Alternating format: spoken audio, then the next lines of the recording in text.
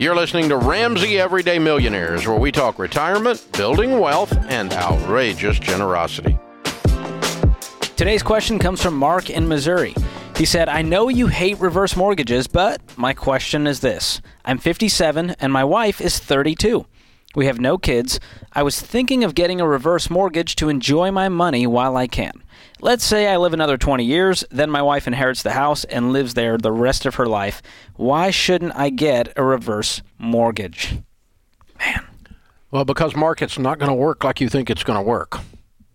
You just picked up the high points that the sales job gave you, and you didn't get the reality. The reality is the interest rates that the reverse mortgages are calculated on are almost double what traditional interest rates are on a mortgage. The fees are more than double when you go to close on the reverse mortgage. They get you coming, they get you going. And the foreclosure rate on reverse mortgages is tenfold the national average for traditional mortgages. Wait. They're paying me. How could I get foreclosed on? And then when they run out of equity, by the way, it's only 65% of the equity that you can take out, up to 65% loan to value.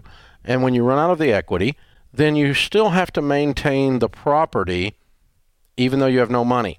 You have to keep the property taxes paid, the insurance paid, and the maintenance done. If you don't do any one of the three, the clauses in the document allow them to foreclose because the collateral is falling apart or getting foreclosed on for lack of insurance or lack of taxes paid.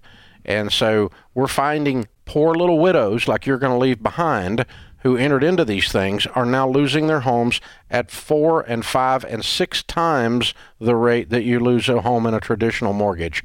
Dude, you're trying to skin a cat the wrong way. This is not how you become wealthy. The way you become wealthy and make sure she's secure is you get the house paid off, and then you save up some money, and you live like no one else, so later you can live like no one else. Beautifully said. So the simple answer is, if paying off your house is the best option, then going into the reverse side and borrowing against your house is the worst option. And it's going to leave his wife in a lurch here because she's going to have to pay the full thing off if he dies before it's sold with all the interest, or she surrenders it to the bank. Well, now, if it's in both their names, she'll be able to sit there in it until something happens. But a lot of these have call provisions in them. I got to tell you, it's a filthy business, and I would stay away from it. And it's bad products. The product design is not good for you. And they go after all older folk. I mean, that's their target demo with these. Yeah. You see the commercials late at night. Exactly. So that's another thing you can think about is this, okay? If your investment product or financial product is advertised on a cable channel right next to Snuggies and walk-in bathtubs, you probably don't want to do it. Now, Snuggie is a good investment. Let's be clear.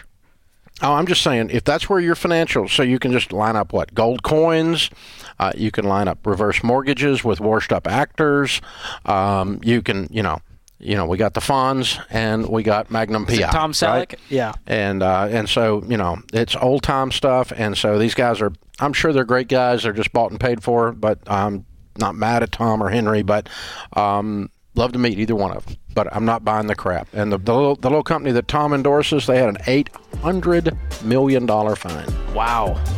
How's That's that scary. one? Yeah.